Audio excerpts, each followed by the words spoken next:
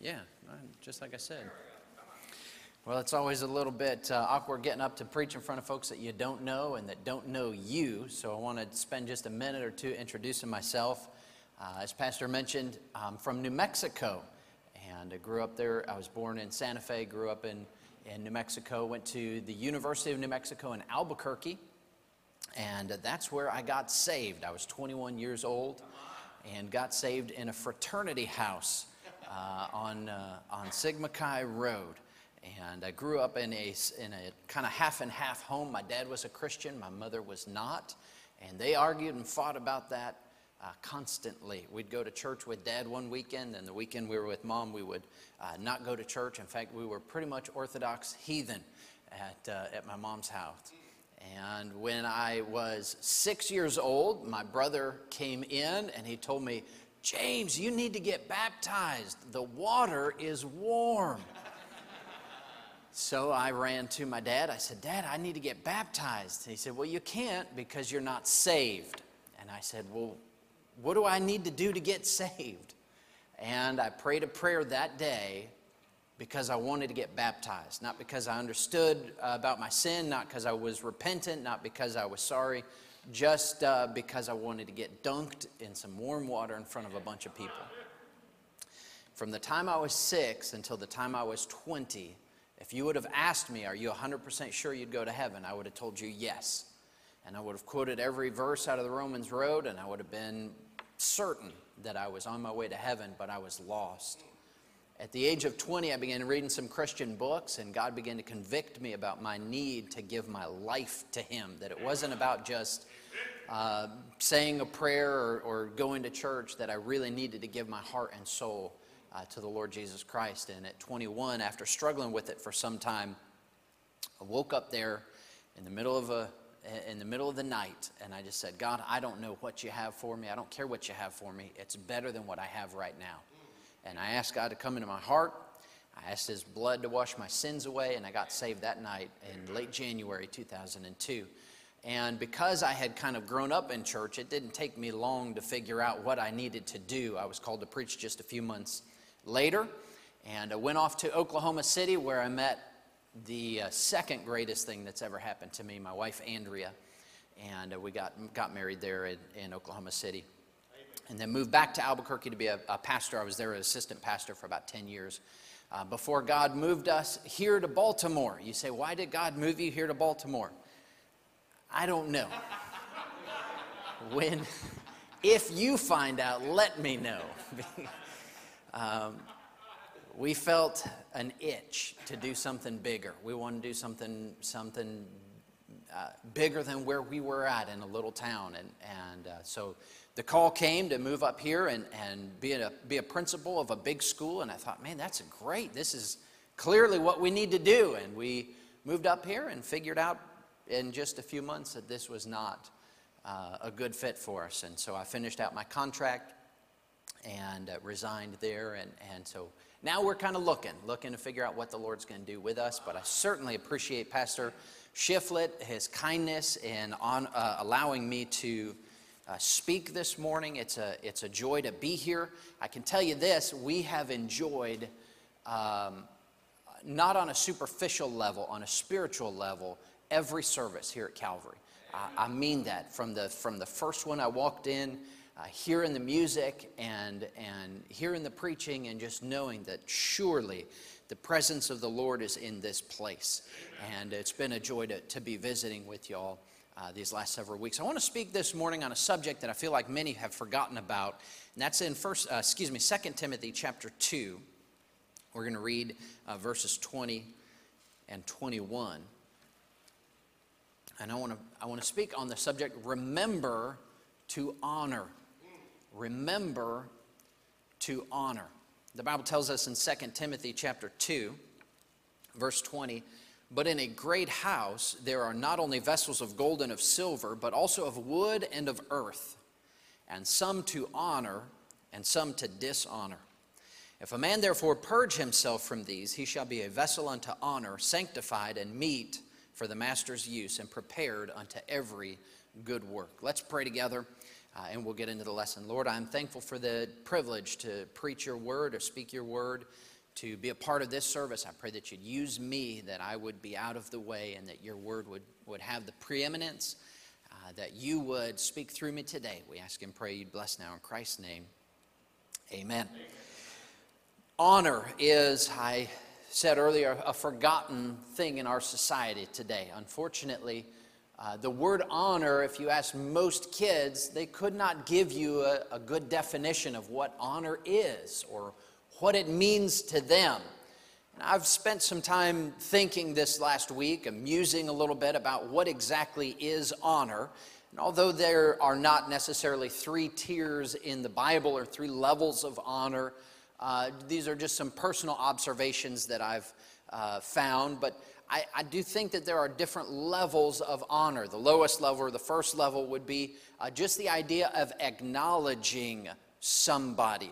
That is an honor. Leviticus chapter 19, verse 32 talks about honor the hoary head, to stand and honor somebody who's more aged than you are. And just simply acknowledging their presence by standing is, in a way, according to God, honoring them. When you salute somebody in the military, that's an acknowledgement of their rank or their superiority over you. When you wave at somebody on the road, you're acknowledging them. When you look somebody in the eye and say good morning, you're acknowledging their presence in some way, in some small way. You're honoring them. You're letting them know that they're special or they're important enough for you to take time to say hello to them. There is an added element of formality in a greeting of yes, sir, or yes, ma'am, that honors their position, and that is just the lowest type of honor. When we give a certificate or public praise or an award, we call those things honor. And what are we really doing? We're just recognizing, we're acknowledging some accomplishment that has been made, and that's an honor. When somebody graduates from high school, they walk across the stage, they get that diploma, they smile for the camera, and that piece of paper is worth literally fractions of a cent. But it's the significance of what's written on there, that honor that they finished a 12-year-long task, a journey, and now that they have that piece of paper that really is meaningless, they have been recognized and acknowledged and honored for their accomplishment. But that's not the type of honor that most of us want. The second type would be esteem, acclaim, popularity, celebrity, this idea of becoming prominent in society where others know your name even though you might not know their name. The Bible talks about this type of honor that it was sometimes God-given. King Solomon, he asked for wisdom. God said, you didn't ask for long life, you didn't ask for the lives of your enemies, so I'm going to give you wisdom and riches and honor. And God gave Solomon honor that spread throughout the known world at that time. Even the Queen of Sheba came, and she said, the half has not been told. And God esteemed Solomon. God allowed him a measure of honor. But then there's also sometimes this esteem is given to a fool. The Bible says, honor is not seemly for a fool. As snow in summer, honor is not seemly for a fool. Just like they say in Texas, like a July blizzard. It doesn't make sense to give honor or esteem to somebody who is living an anti-God lifestyle. And I think that in our society, it's safe to say, we're having some blizzards in July. There are some people that do not deserve the public acclaim that they're receiving. And we're giving it to them. We're misguided in some sense in that way. So there's acknowledging, and then there's esteem or some type of public promotion. And then the third honor, this is what I would call heroic honor. This is the deepest sense of honor that a human being can have. It's often tied to words like valor, Words like duty, courage, boldness, bravery, sacrifice. This honor comes from a principle or an ideal that is so firmly held in the heart of man that they're willing to go into battle, they're willing to stand up, they're willing to defend this ideal. King David in 2 Samuel chapter 23 is a great example of honor. Verses 15 through 17. He's longing for a drink from the well of Bethlehem. And 3 of his mighty men run through the Philistine army encampment, put their lives on the line to go get a cup of water for King David. They sacrificed their time and their energy and literally put their blood, almost literally put their blood into that cup. They ran back to King David and they offered him that drink and they said, King, we honor you so much. We respect you so much. We esteem you so much that we sacrificed for this cup. And you know what King David said? He said, woe be it, I cannot drink this water. And he poured it out unto the Lord because it represented the lives of those men. Something that he longed for, but he chose not to. And I think that really, if we could break it all down, honor is just self-control. When you do not do something that you could do for the sake of others. King David could have very easily drank that cup of water, and no doubt he wanted to. But he controlled himself for the sake of others. Our pilgrim forefathers had this third type, this heroic honor. They desired a freedom of religion so deeply that they were willing to come across the ocean into an unknown land and live through winters that were unbearable with no shelters and no businesses and no opportunities. And they came here because of the ideal that was down in their soul, that it was their right to worship God. Our revolutionary, our founding fathers pledged their life, their liberty, their sacred honor on this idea of freedom.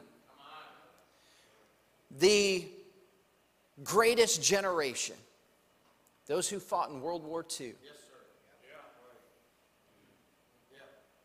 I honestly don't think we know a thing about honor. Those men that struggled through the beaches of Normandy and shed their blood in the streets of Paris and gave their lives in the islands of Iwo Jima, those men who went into the very heart of the battle to fight against the Nazis and overcome the evil that was in this world. They stood because of honor in their heart. They loved freedom. That heroic honor, that valor that they exhibited is the third type. And God says in several places that we are to honor. We want to take a look at some of those this morning as we get into some of these. First of all, we ought to, I'm supposed to be teaching this morning, teaching a lesson, but I can't. We ought to honor our spouse. 1 Peter chapter 3 and verse number 7. Let's take a look over there this morning.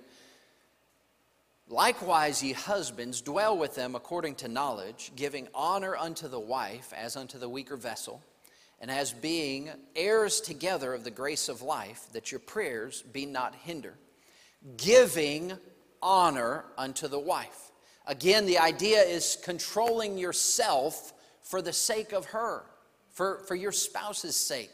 Honoring her, acknowledging her work, her effort, her contribution. Acknowledging what she has done for the home, for the family, for the children.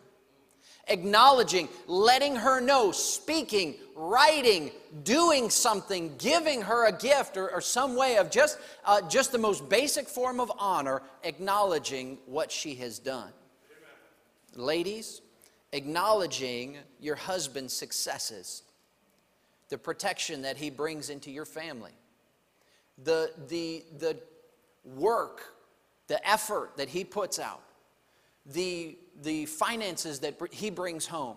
Whatever way, you need to acknowledge that. You need to show him your desire to see him do better. You need to praise him for what he has accomplished. Say, well, you don't know my husband. It doesn't say honor them if they do everything perfectly.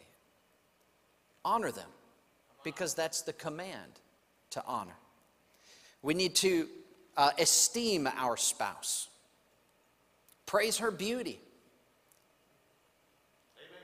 Yeah, that's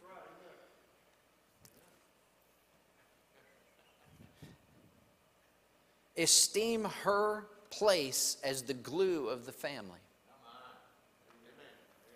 That's a difficult job. And we ought to honor her for doing that. We ought to honor our spouse when we're at home. We ought to honor her and honor him when we come together as a family. It should not be a nag session. It should be a praise, esteem, acknowledging, happy time. But then there's that third step. Husbands and wives and children, you need to defend your home.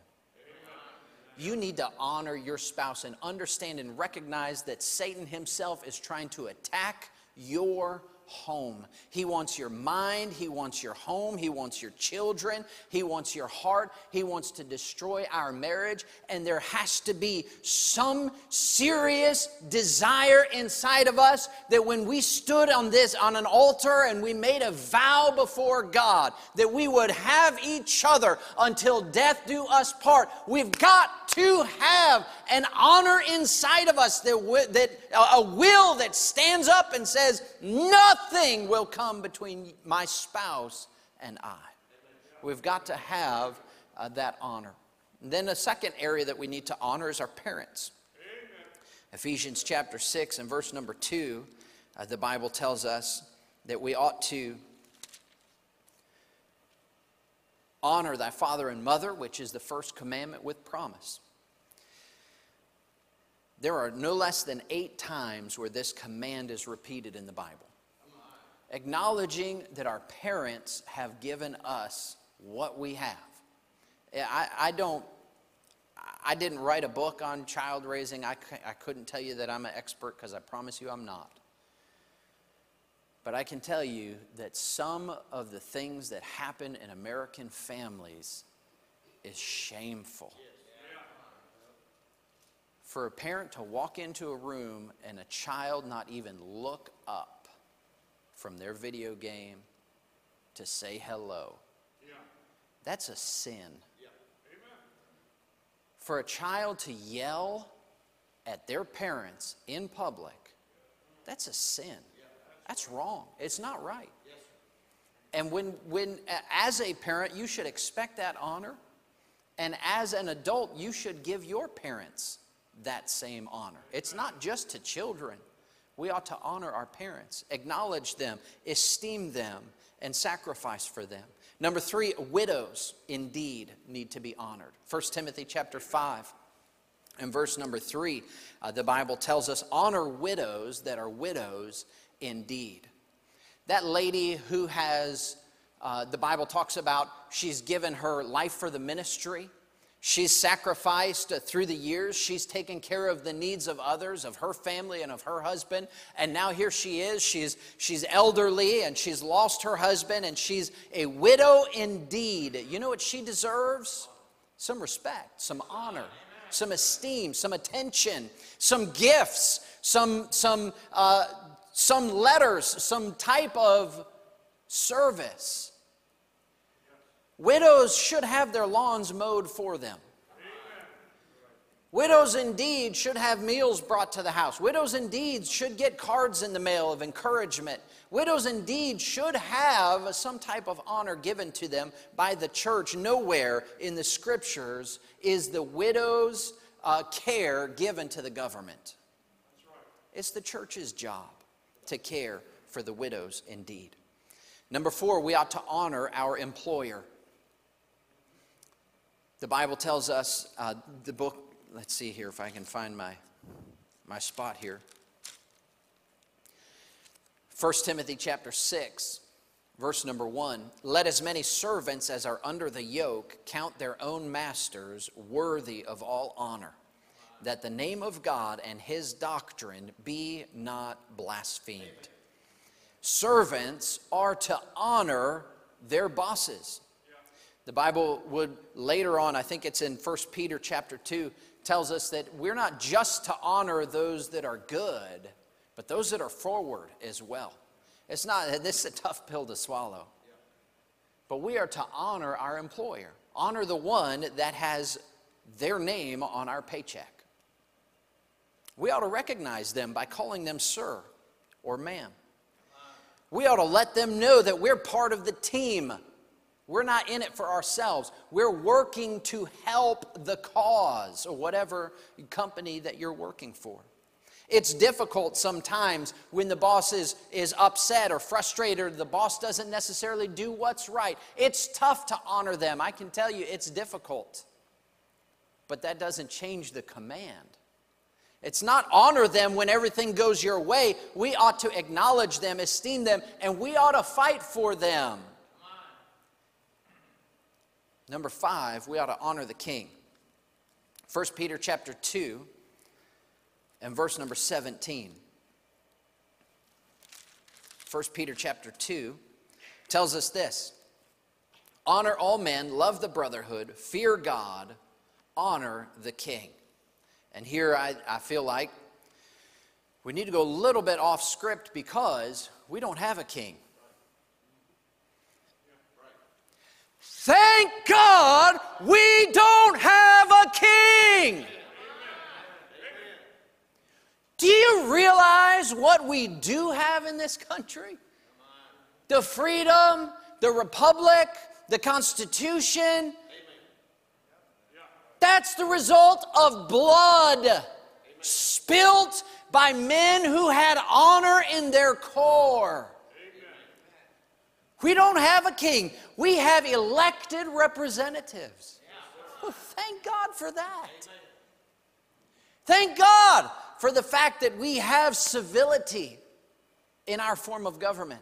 There's no cruelty. We talk about being oppressed. We're not oppressed in this country. And thank God for it. We might not have a perfect form of government, but we ought to, by all means, honor those that are elected over us. Whether that's President Trump or President Obama. Thou shalt not speak evil of the ruler of thy people. That's a command. We ought to honor those above us. This country deserves some honor. Those in office deserve honor. Those in uniform deserve honor. Those police officers deserve honor. Those soldiers, those airmen, those Marines, those Navy men, they deserve honor. This flag deserves honor.